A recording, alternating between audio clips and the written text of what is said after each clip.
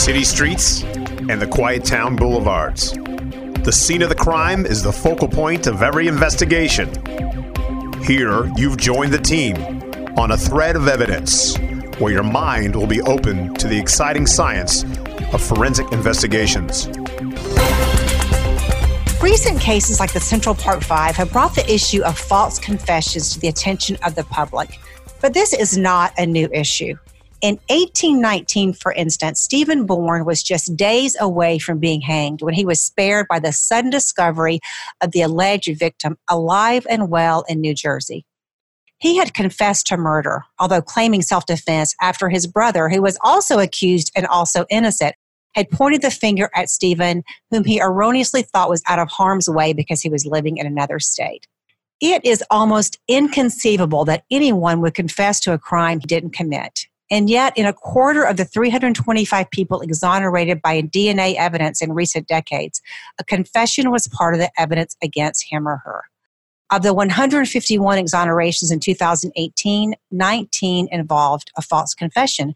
And the scary part about this is the fact that a confession has the most powerful impact on a jury in deciding guilt or innocence. And yet research shows that most jurors are unaware of the factors that are most likely to lead to a false confession.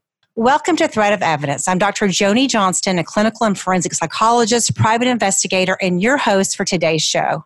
I am delighted to introduce today's guest, Dr. Iris Blandón-Gitlin, a professor of psychology at California State University in Fullerton, who serves as an expert witness and conducts research examining social cognitive factors underlying jurors' perceptions of police interrogation tactics and confession evidence. Welcome to the show, Iris.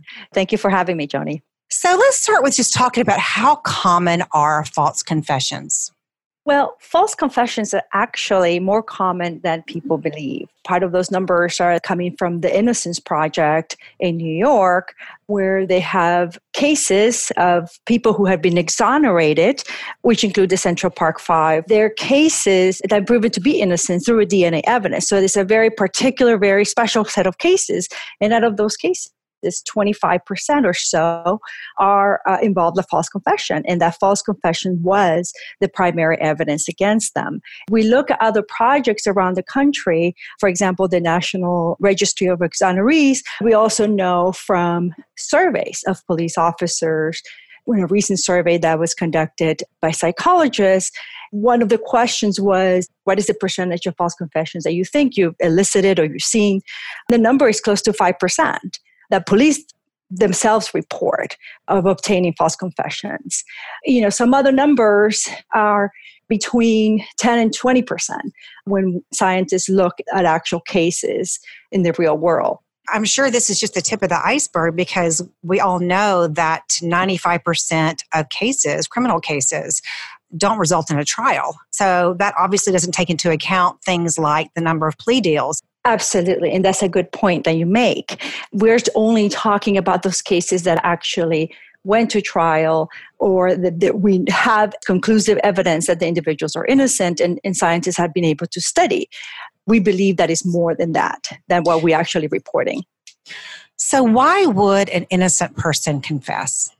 That is a good question that I get asked a lot, including my family, who still, after all these years of me doing this research and talking about it, they don't believe that innocent people would falsely confess to a crime that they didn't commit.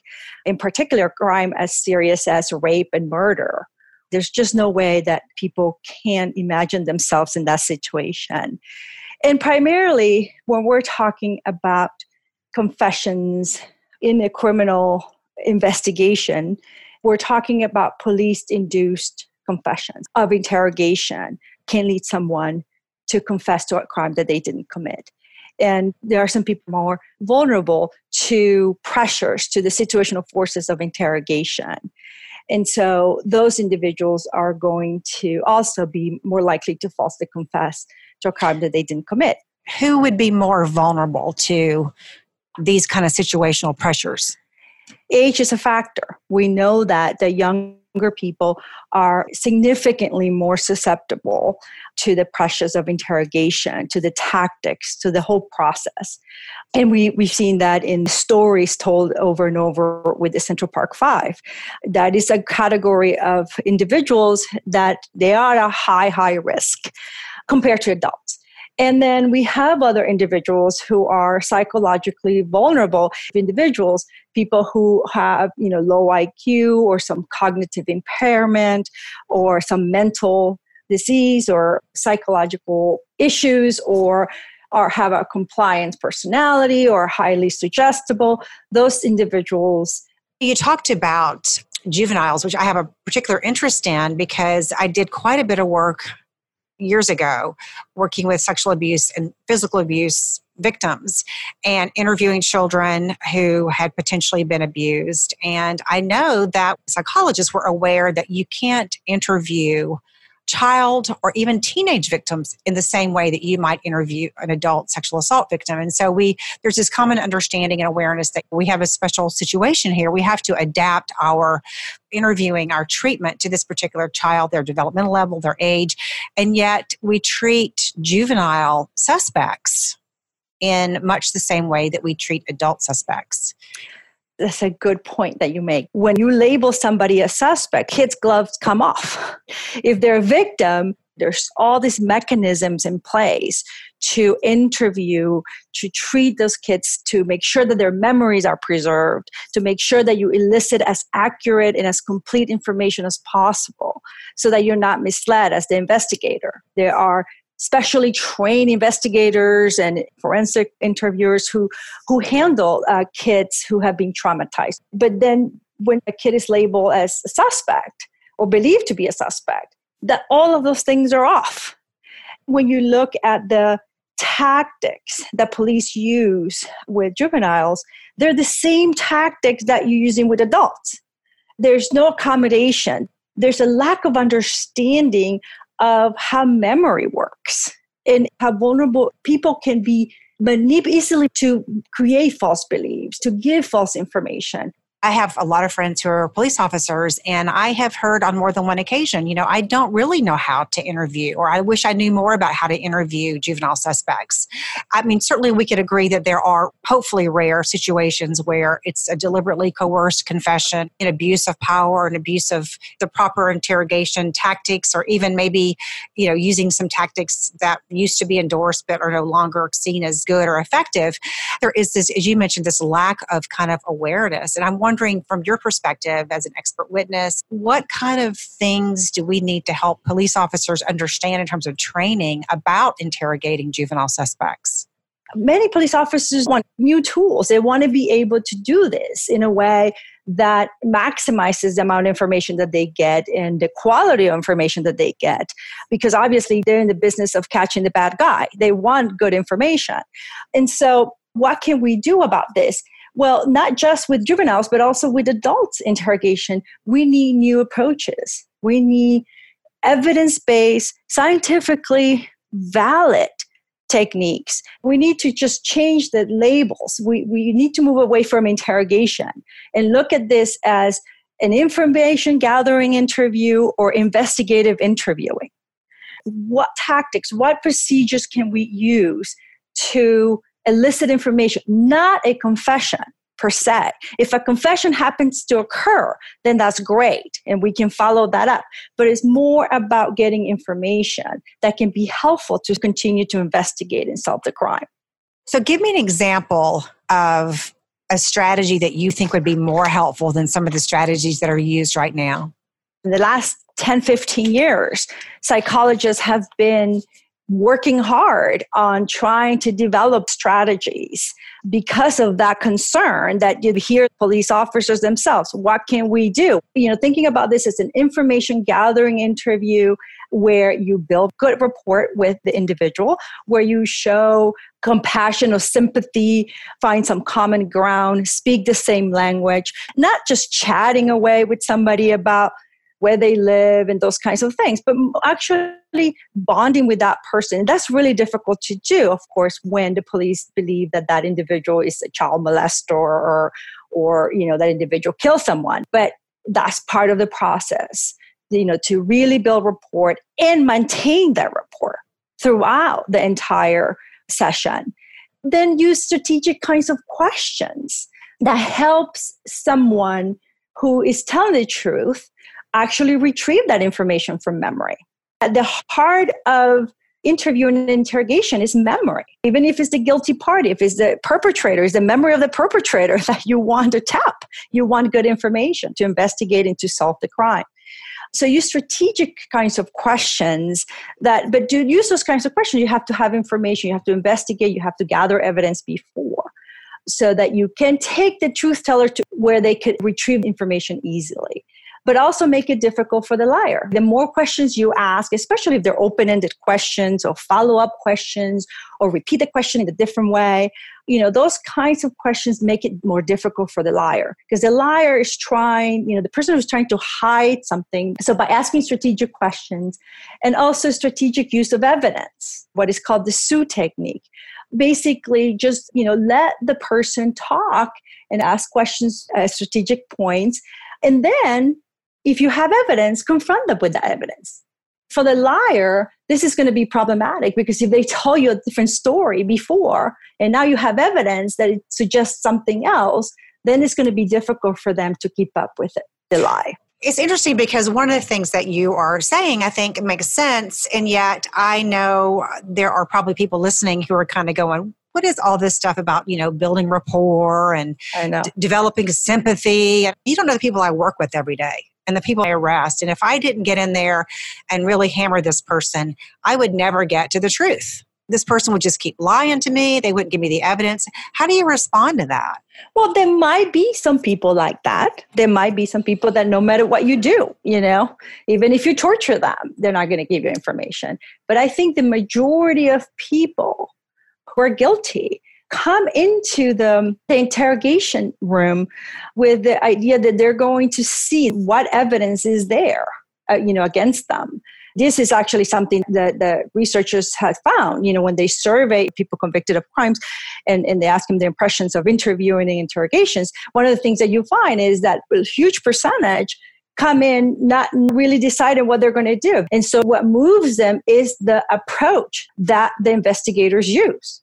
And those tactics that are oppressive and aggressive and confrontational tend to lead people to resist and not talk. The other kinds of tactics actually leads to a more openness about talking. I really agree with that because I do a lot of violence risk assessments. And one of the things, it always surprises me, I'll make really clear with the person I'm interviewing that I have access to their medical records, I have access to their legal records.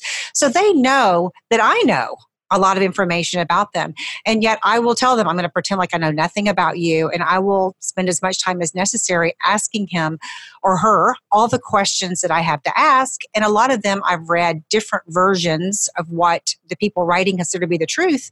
And the point as I'm making are two. One is I've reviewed all that information ahead of time. And number two, I wait until the end of that session to then say, hey, you said this, and yet this is what I'm reading. How do I make sense of this? What do you make of this? You're telling me one thing. I think I do get more information. It's a different context interview, but there's some there, I think. Absolutely. There are similarities, and those are things that work. And what you just described is part of what is called the Sue technique, the strategic use of evidence. You ask open-ended questions, try not to be suggestive or lead your questions, and then you let them talk. And if they say something that is kind of not consistent with the evidence that you already know, then you nicely say, well, can you explain this? And so it's kind of hard for people who are trying to hide or to be deceptive to actually explain that evidence. And that's when you start seeing the inconsistencies, when you start seeing the implausible kinds of scenarios that they give you. They're just confabulating. Something's up, right? And so what you're describing in the clinical setting is very applicable to the investigative setting. And so going back to the kids, right? I think that these kinds of strategies, especially building rapport and especially trying to be suggestive, trying to not be leading in the kinds of questions is critically important with kids. So we're going to take a quick break. When we come back, I want to talk more about juvenile confessions, and also talk more about some of the specific techniques that are more likely to lead to a false confession. You are listening to Thread of Evidence. This is Dr. Joni Johnson. We'll be back in just a moment.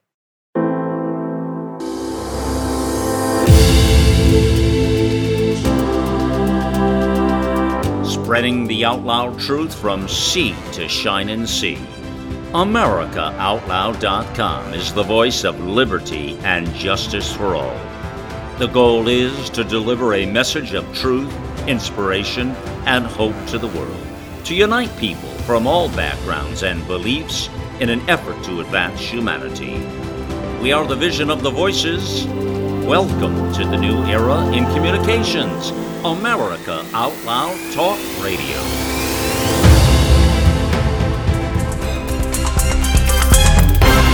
Welcome back to Thread of Evidence. I'm Dr. Joni Johnston, and our guest today is an expert in the area of false confessions, which is certainly a topic that many of us have heard about over the past several years with the exoneration of the Central Park Five and other similar cases. Iris, tell me how you typically get involved in a false confession case. Sure. Typically, I get a call from an attorney. I try to spend a few minutes with them to understand what the issues are, what the concerns are before I'm engaged in a particular case.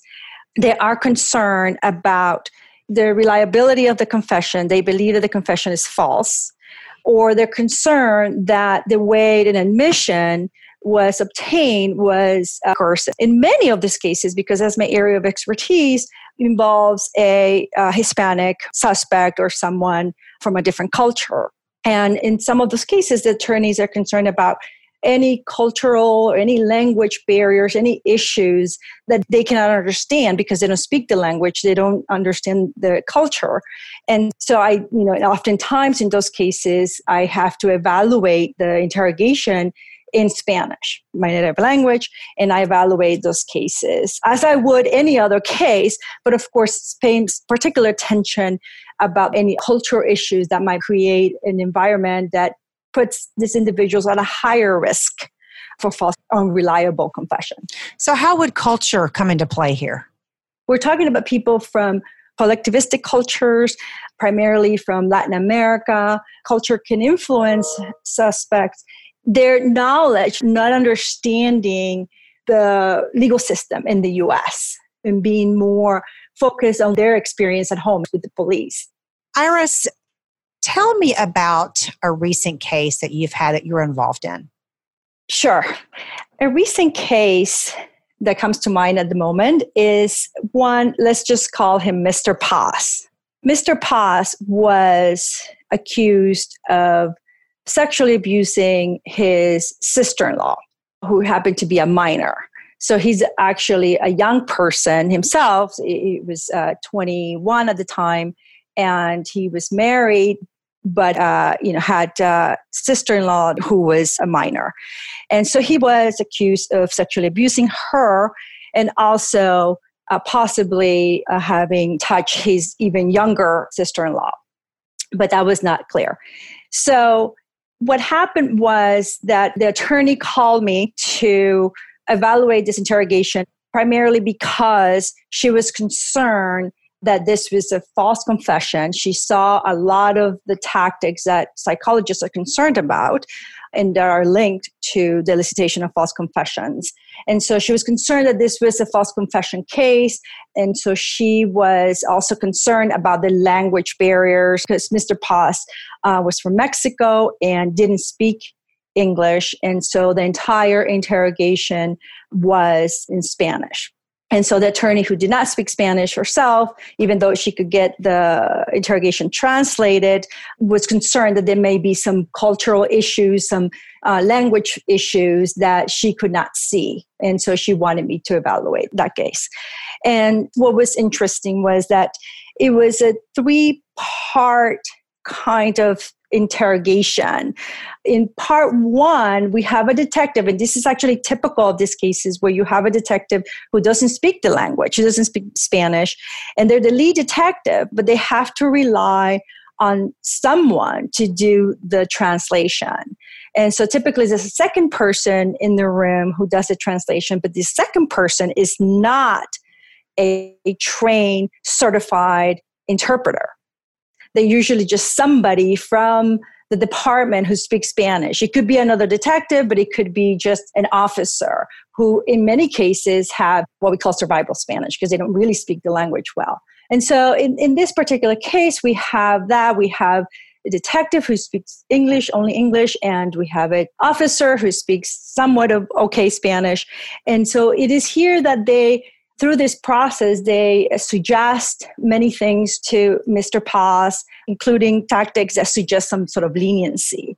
And he's denying, and he's confused about what the charges are. And he's denying and trying to explain that he didn't do this. This makes no sense. But at some point, the detective says, because it gets easier for them to just say, okay, so if you're telling the truth, then let's make sure that we can test for that. So you're willing to take a polygraph test, which is a test that would tell me that you're telling the truth so that you can go home today. So Mr. Paz thinks that comes to believe that this machine is going to show that he's telling the truth. At this point, he's completely very nervous because he doesn't know what's happening. He's not understanding the severity of what's going on. He waived his rights without really knowing. It seems like he was confused, but the interrogation continued. And then he waited a few hours for someone to come in and conduct a polygraph examination. And so this is very typical, actually, of these cases, especially the cases of child sexual abuse or, sexual assault, where other evidence is difficult to obtain. So, part of the process is to try to get a confession. And so this Mr. Paz was placed in a room where he was hooked up to a polygraph machine by this individual who claimed to just be someone who helps the police.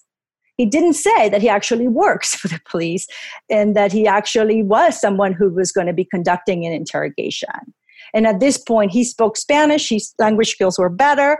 But he took advantage of that. So he took the role of interrogator, even though he was not the lead detective, took the role of the interrogator and really led through about 3-hour session, led Mr. Paz basically shape his behavior, through clapping or touching his arms or his leg to let him know that everything was okay, that if he would say what the truth was, which was defined early on, what the truth was, right, which is admission, things could be better for him, that he could go home that day. And so you see in these 3 hours, which the attorney could not see because she doesn't speak the language. She could look at it for 3 hours, but she didn't understand what's going on. Of course, she could look at the translation later on, but I was able to pick up many, many things, including the shaping of Mr. Paz's behavior, to shape him to say certain things and to behave in a certain way. And also to realize that, the polygraph machine was not connected. They did the whole test, but it was not connected to anything. And the polygraph examiner told him that he failed the polygraph. So it was a lie. We know that that's one of the tactics. Police could lie about evidence, could make up evidence in the context of interrogation.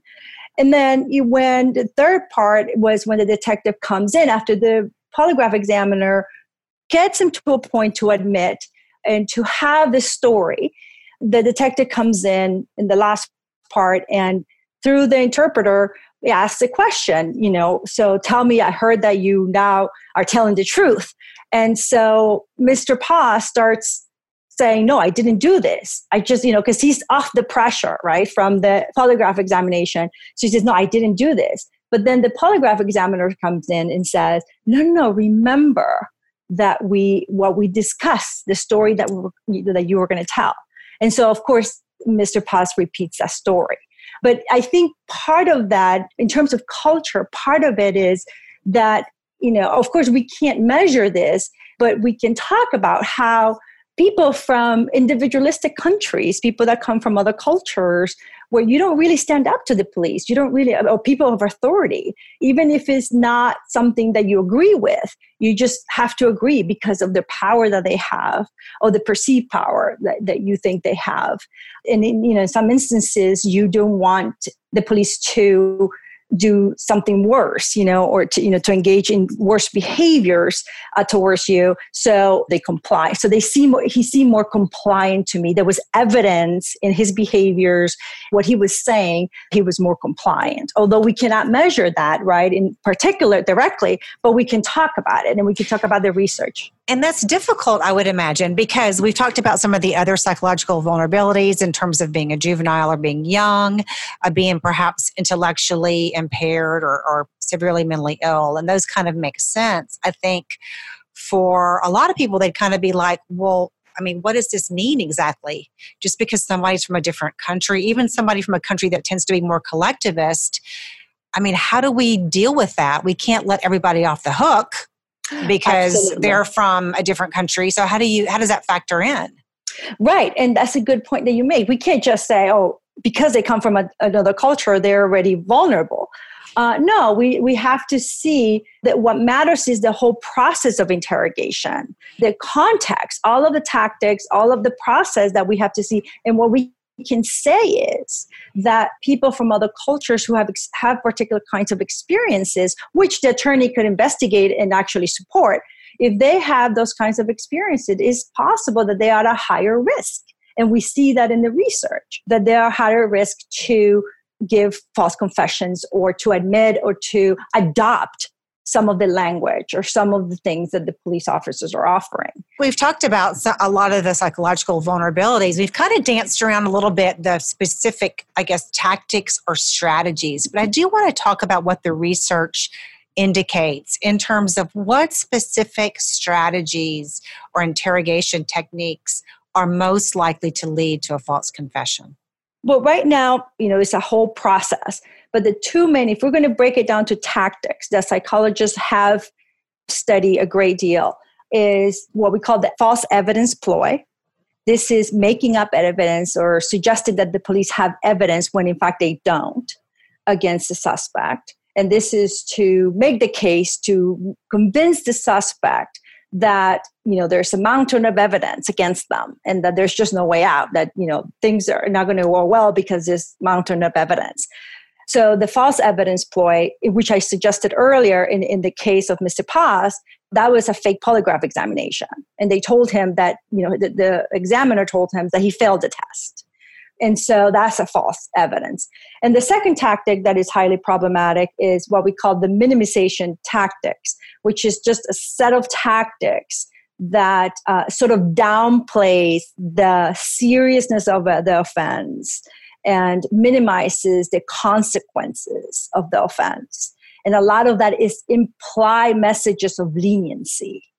And so together, implied message of leniency in the context of saying we have all this evidence against you, a rational person, anybody, in that context would say, well, there's this supposedly all this evidence and people believe that it is true. And I have this option here of saying that I did it and that I made a mistake. People usually take that option, that particular minimize, the theme or the option of that carries less consequences so that kind of makes sense in a way, because really what I think you're suggesting and what the research suggests is it becomes really like a weighing of the risk and rewards. And if you have it presented like, okay, you're not going to get away with this, so we've already have the goods on you, so that avenue or option is kind of closed. And if you confess, then we're going to make it easier for you. You can kind of see that what initially seems like such an illogical thing, why would anybody confess to something that they didn't do, becomes a little more logical to that person. Yes, of course. Part of the process of interrogation in the U.S. is to move the suspect from denial to admission. And to do that, part of that process is to get that person who is confident that they could withstand this process, break down that confidence and get them to a point of hopelessness. And once you get them to a point of hopelessness, which includes throwing out all this evidence, this supposed evidence, then you have to give them options, right? And so the option is, well, if you say that you made a mistake, then that's going to be okay. But if you don't say that, then it's going to be seen like you are calculated monster that wanted to do this, that you cannot be rehabilitated. And so eventually when you get that person to the hopelessness point, in order to get out of there, when they see this hopeless, that they're not going to go anywhere. For the innocent suspect, innocence is not on the table. Denying is not an option. Then they just select, whatever the one scenario that seems less problematic or less consequential. So let's take the case of Mr. Is it Paz? Yes, P-A-Z. Okay, so Mr. Paz, you've evaluated him, and let's say that you have concluded that there were some tactics that were involved that you feel like are problematic or put this person at risk for a false confession. You've reviewed all the tapes. You believe this confession is false. Now, what do you do with this information? Something that may be misinterpreted. I never tell the attorney that I think the confession is false, because we really cannot say that unless there's other independent corroborating evidence out there that shows that this person is innocent. All I can say to the attorney is that these statements, admissions and statements, are unreliable if they believe that they're unreliable. And I can point out, I can highlight all the tactics, and I can show them the process and the problems. And so what do we do? Well, the attorney, one of the things they do is they draft up a motion to suppress the confession based on, like in the case of Mr. Paz, being involuntary and also unreliable. So reliability in that case, it was an issue because everything that he said was just repetitions of what the examiner, the polygraph examiner, gave him. He was just repeating the story that was fed to him. He didn't even know what the details of the charges were until the polygraph examiner told him about it. That's what we call contamination. So, when the suspect gets the information from the investigator. So that's unreliable because in essence, it's just repetition. He adopted what he was told. He didn't give any new information at all that can be useful to investigate. So the attorney will try to get the confession suppressed. And if that doesn't work, then the next step, which usually doesn't work, the next step is to have an expert like myself testify in court and educate the jury about the science, the process of interrogation and the science linked to false confessions, and talk about, confession evidence, interrogations. And as part of that, the attorney obviously will develop some sort of strategy to cross-examine the detectives. Highlight the process of interrogation, the tactics through cross-examination, and then the expert comes in and talks about the process and the science behind that process and what we have to say. I know you've done quite a bit of work in researching jurors' perception of some of these issues. I'm wondering how receptive you think jurors are to some of this false confession testimony. Well, I have a biased sample because I would only testify in cases where I believe that I can help the jury, where I believe that I can be helpful. I just don't testify just because the attorney wants me to testify. No, that's part of it, of course. Part of it is a decision that I make with the attorney. But the other part is I want to make sure that whatever I have to offer is going to be helpful to them. So I find that in most cases, at least where I can tell from their nonverbal behavior, that they are listening and they're paying attention to what I'm saying. And in most of these cases, we get good outcomes. I give you an example. There was one case in San Diego. The interrogation took place at the client's home.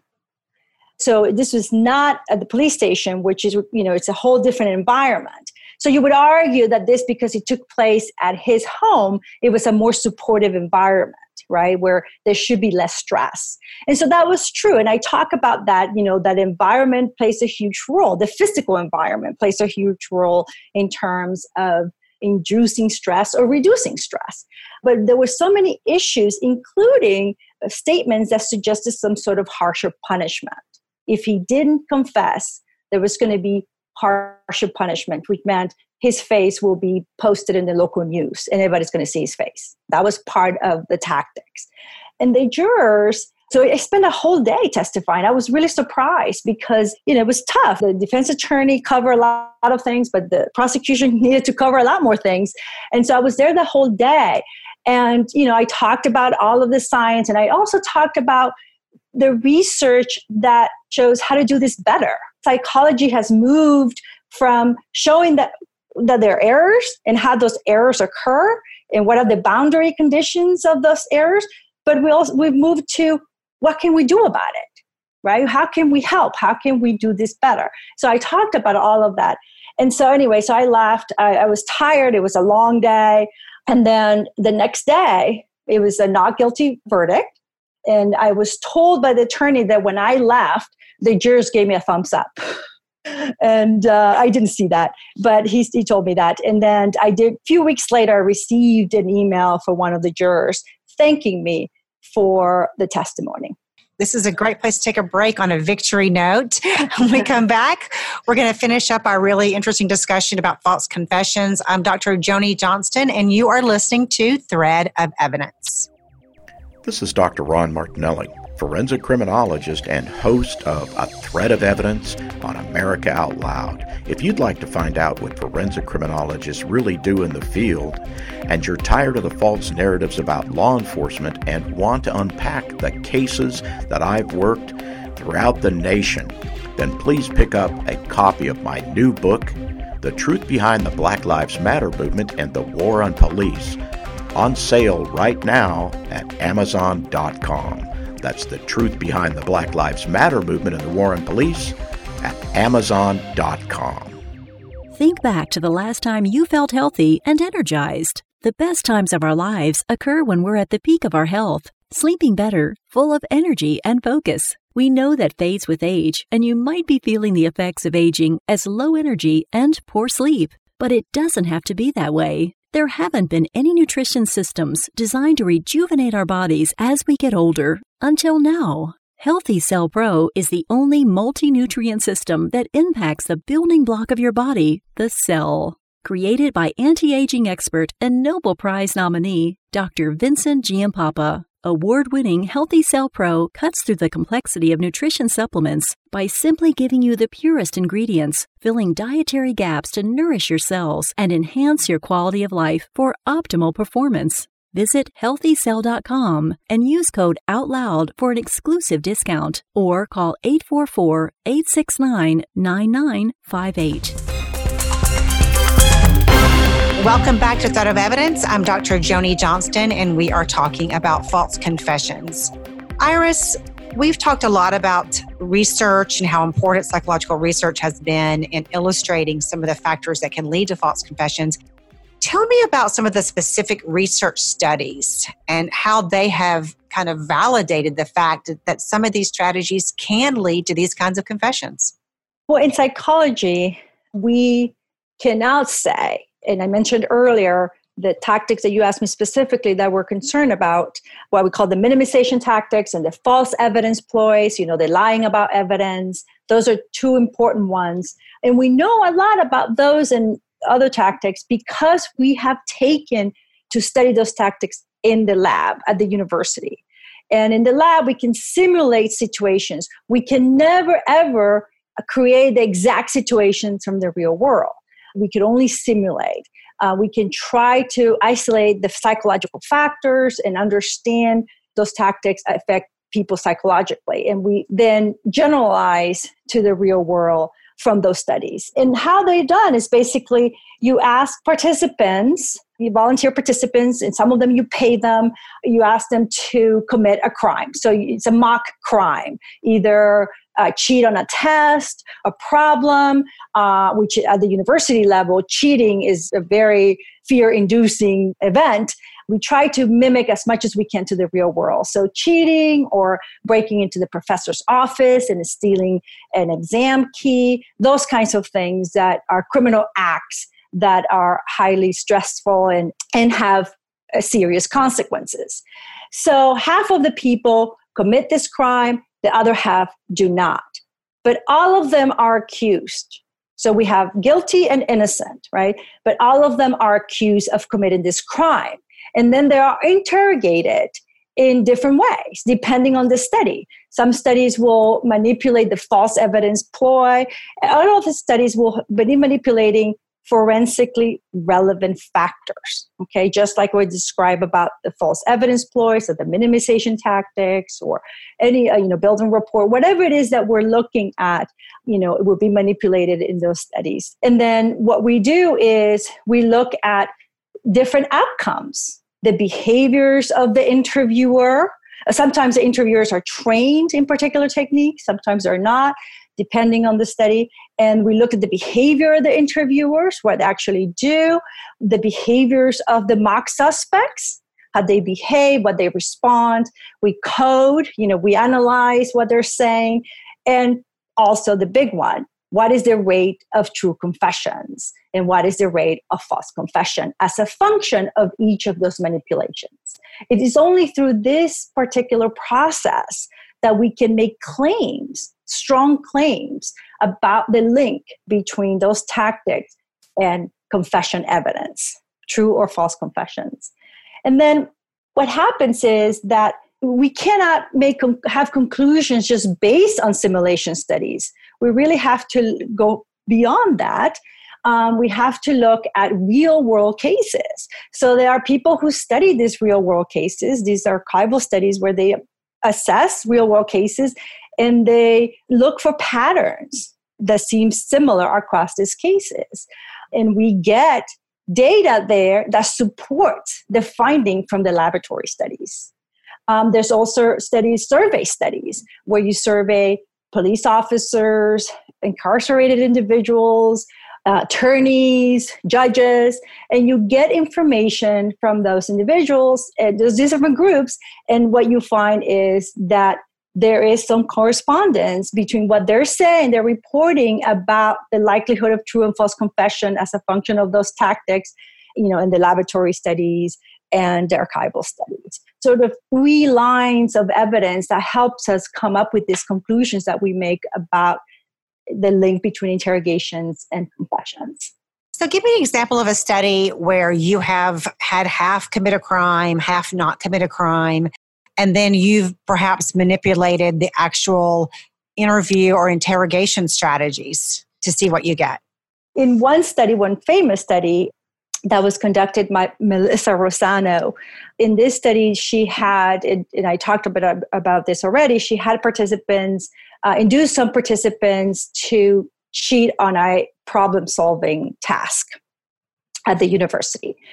And half of those people cheated, half of the others didn't. They were induced to cheat by having a plant of the researcher who tried to make them cheat. So it was not something that they just did on their own. It was something that was induced by the researchers. So half of them, because they cheated, they were considered the guilty group.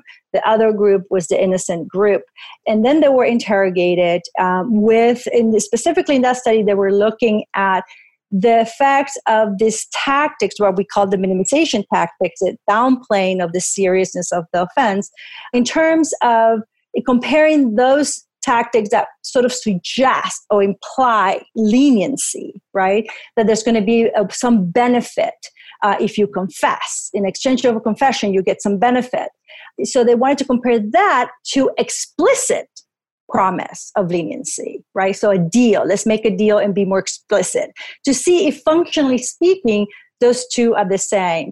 And why that was important to do is because in the US, the police is not allowed to promise anything in the interrogation room, but they are allowed to imply, right? And so what they were trying to show is that the implied promises of leniency functionally are the same as the direct promises of leniency. And so what you find in that study is that exactly that the false confession rate, the true confession rate, by the way, just increases from using no tactics to using the tactics, increases significantly so. So true confessions always increases in these studies as a function of this tactic. But then we see an exponential increase in the false confession rate. The people did falsely confess to cheating. The innocent individuals did confess to cheating as a function of these tactics, and significantly so. In some cases, it tripled the percentage of false confessions. Now, how can you generalize university studies to the real world? I mean, there are going to be some people who are kind of going, yeah, I guess I can see it in a laboratory when you have total control over everything and you can manipulate, give scripts, etc. But what about things are messy in the real world? Yes, and that's a good criticism, right? It's a good question. It's how can you generalize? And like I said earlier, the only way you can do that is, number one, having a whole body of research that has shown, replicated the same effects in different contexts, right? So having these studies replicate in other labs, other universities, different contexts. So, we know that in terms of the psychological effects, those tactics have particular psychological effects. And so then how do you generalize to murder? Cheating is one thing, murder is another thing, right?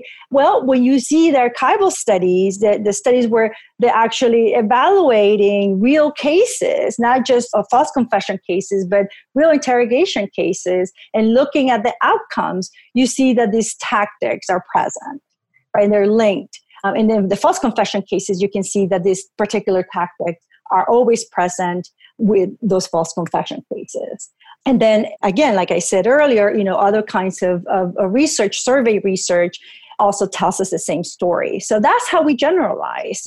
That's how we make these conclusions, by having evidence from different domains and strong evidence from those different domains. Interesting. I've written several articles on false confessions, and some of the pushback I've gotten from readers has been, why are you focusing on false confessions? I mean, we need to be focusing on getting more true confessions. And if there are a few false confessions that kind of weave their way in there, well, I'm not too worried about it. I'm more worried about people who are guilty confessing and getting convicted. And I understand that on the one hand, for sure. But I think the point that we haven't been real clear about is that for every person who falsely confesses, even if that person's convicted, which we hope is not the case, there is somebody out there who's guilty, who is getting away with it. That's right. It's another error, right? So the first error is getting an innocent person, a person that didn't commit that crime, convicted or charged. Hopefully there will be some safeguards along the way that we can identify those people, although that often fails. But there's a big concern about the guilty party continue to commit crimes. And you see that in the Central Park 5 case, right? The rapist continued to commit crimes and he escalated all the way to murder. That's the big problem with these kinds of errors, because it's not just one. It's not just the innocent person, but it's also the guilty party can have freedom to continue doing crimes. And that's something that the police doesn't want. So what we need to focus, and I think psychology is there, is focusing on how can we help the police? How can we give them evidence-based approaches and actually train them not just in the use of new approaches that, together with with collaboration. That's what the many researchers in the US are doing, collaborating with law enforcement to come up with approaches that are not just scientifically based, but also, based on the experience of police officers. I absolutely agree with that, because I do think teamwork is so important, and particularly multidisciplinary teamwork. We've talked a lot about interrogation techniques in our interview today, but I want to touch on the fact that there are other kinds of false confessions. And I am familiar with a case out of Sweden where you had a man who was in a psychiatric hospital who had confessed to one murder initially, and there was some question as to whether he was guilty. But as a result of this therapy, which it sounded honestly like turned into almost like an interrogation in and of itself, this man ended up being convicted and confessing to over 30 murders for over a 10-year period of time. And so here they are thinking they have this serial killer who is confined to a psychiatric hospital. And in reality, as it turned out, because of this kind of bad therapy, apparently, he was guilty of none of these. So I think that there are lots of ways people their memory can be manipulated or their behavior can be manipulated. I know you've done some research on memory manipulation. Maybe you can touch on that for a minute. Yes, so those types of confessions are called internalized false confessions, because these are the ones and these are rare, where people actually believed of having committed the crime. So in many, many cases, most commonly, what you find in the police-induced confessions, people know that they didn't do it. They're just confessing because of the situation, but they might hold a false belief for a little bit, but then after they're off the pressure, they know that they didn't do it. But in the case that you just described, they actually come to believe they committed these crimes. And yes, bad therapy, bad interrogation tactics where you go beyond the social influence of these tactics and actually start manipulating memory, which memory can be manipulated easily. That's one thing that officers are not trained in how to handle memory. They're trained on that in certain contexts, and they think about victims and they think about witnesses, but not suspects' memories can also be manipulated, could also be contaminated. And so this is going beyond the tactics that I just mentioned. This is using suggestive questions, leading questions, giving suggestive scenarios where particular stories are suggested. And people who are vulnerable, like in this case that you mentioned, it seems like this person was, will have a hard time keeping track of what's real and what's not real. People who have a hard time doing that will integrate information that's given to them either through the suggestive scenarios or suggestive questions and integrate it and put it into their own memories and start confabulating and adding. And actually, there is some research now, in particular, if your audience is interested, Dr. Julia Shaw, she has done some studies in which she shows that not only using the typical interrogation tactics, but also going beyond that, you can actually plant false memories of committing crime or having committed crimes. And so we've shown that in the lab, but we also have the real world cases like the one that you just mentioned. Well, and there's also, of course, all of the false memories of sexual abuse that occurred in the United States without getting too far off track. But there have been a number of therapists who've been sued for, I guess, allegedly at least, using these suggestive questionings where people began to remember things that didn't happen. Right, exactly. But in terms of the memory manipulation process, it can be the same. It could be similar. What we didn't know before Julia Shaw's studies was the extent to which, you can manipulate people to believe that they actually committed crimes. We knew that from other studies, minor studies, and from also real world cases that was possible. But what Julia Shaw's studies show is that people can develop full-on memories for committing crimes or having some sort of memory of being at a crime scene with police officers by the process of memory manipulation, beyond the social influence of the regular interrogation tactics. And I see this in some of the cases that I get. I see, how people are moved from actually believing that, of course, saying that they didn't do it, they don't think that they did, to starting to develop a false belief that they actually did it. Because you can start seeing how they start confabulating and adding into their story things that they heard earlier, where they're not really distinguishing between what they know and what it was told to them.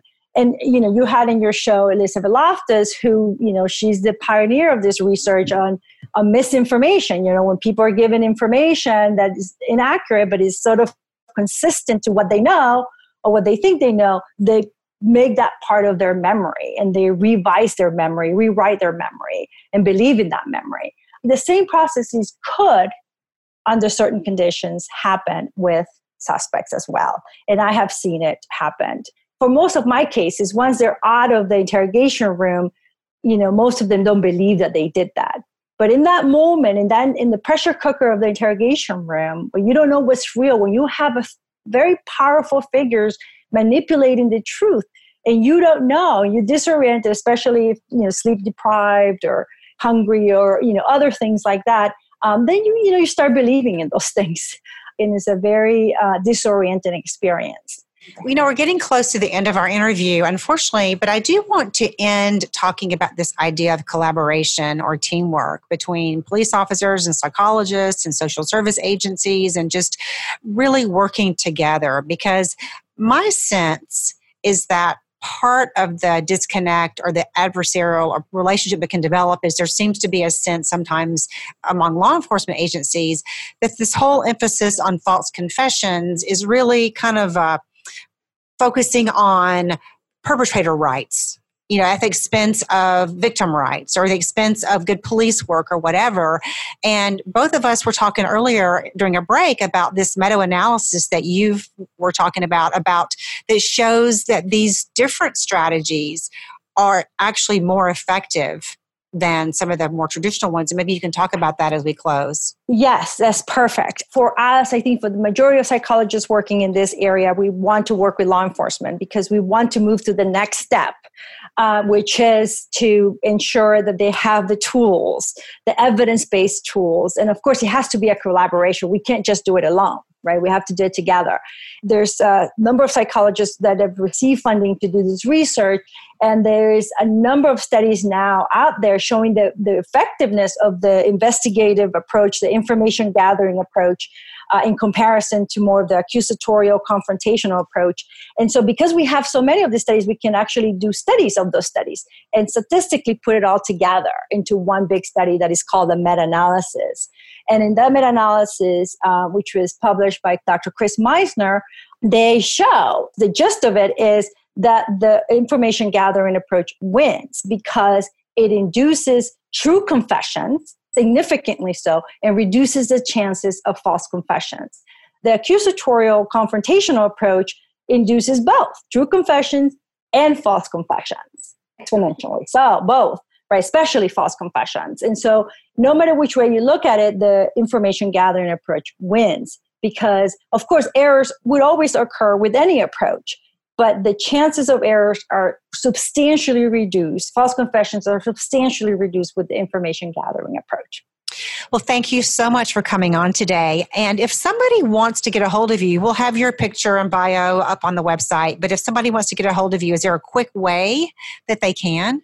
Yes, through my email. I hope that you can put my email address on your website, which is Blandon-Gitlin@fullerton.edu. We will definitely do that. And again, thanks for your time today and all the interesting information. Thank you. Thank you so much for having me. And thanks to you for listening to yet another episode of Thread of Evidence. I'm Dr. Joni Johnston.